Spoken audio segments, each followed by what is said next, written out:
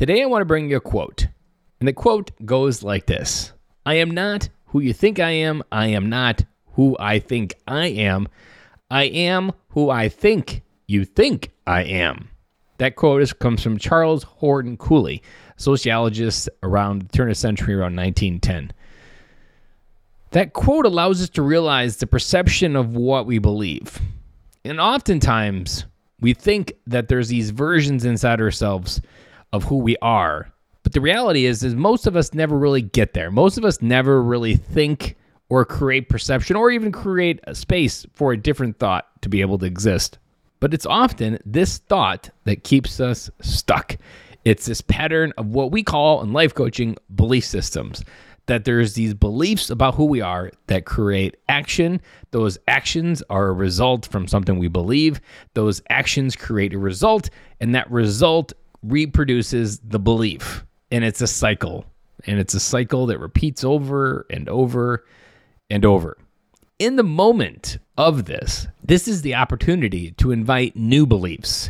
Because once you realize that what you believe might actually be influenced by something else, by some other belief about something else, either maybe from your father, from your mother, from your wife, from your partner, from your friends, oftentimes it's showing up in these personality modes. Often you can think of even in work mode, like is there a work mode and then a home mode? If there is, it's probably influenced by what other people think you are. And then you become who you think everybody else thinks you are. And it mirrors and it matches and you show up and you repeat it flawlessly.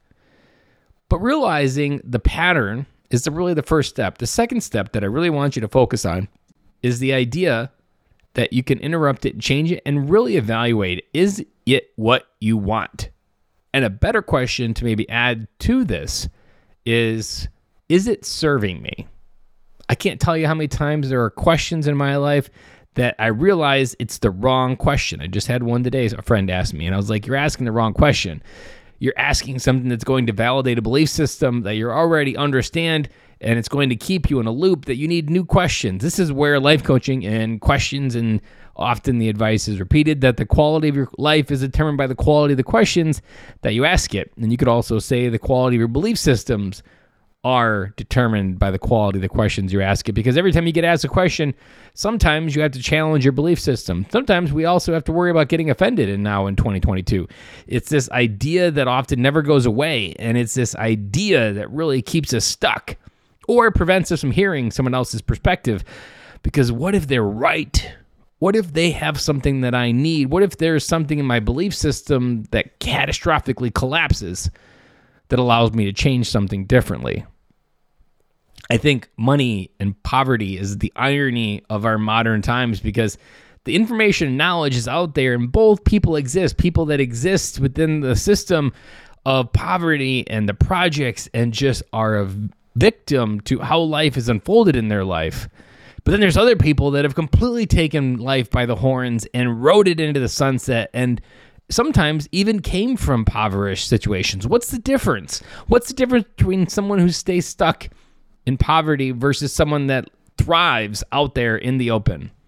I would argue it's their belief system about what they think is possible. Because again, I'll say it one more time, I am not who you think I am. I am not who I think I am.